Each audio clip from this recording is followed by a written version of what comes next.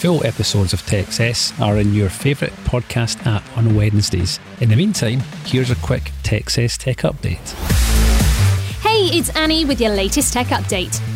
There's no point locking all your doors and windows if there's already an intruder hiding in the basement. But too many businesses have a cybersecurity policy that does exactly that.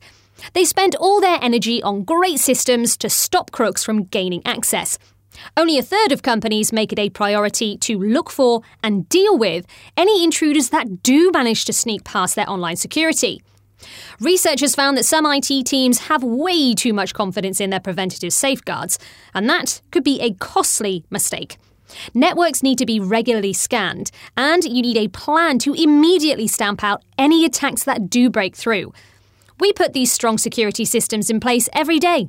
So, if you're worried that your security isn't good enough, get in touch. That's your tech update. More next week. And that was this week's TechCess Tech Update.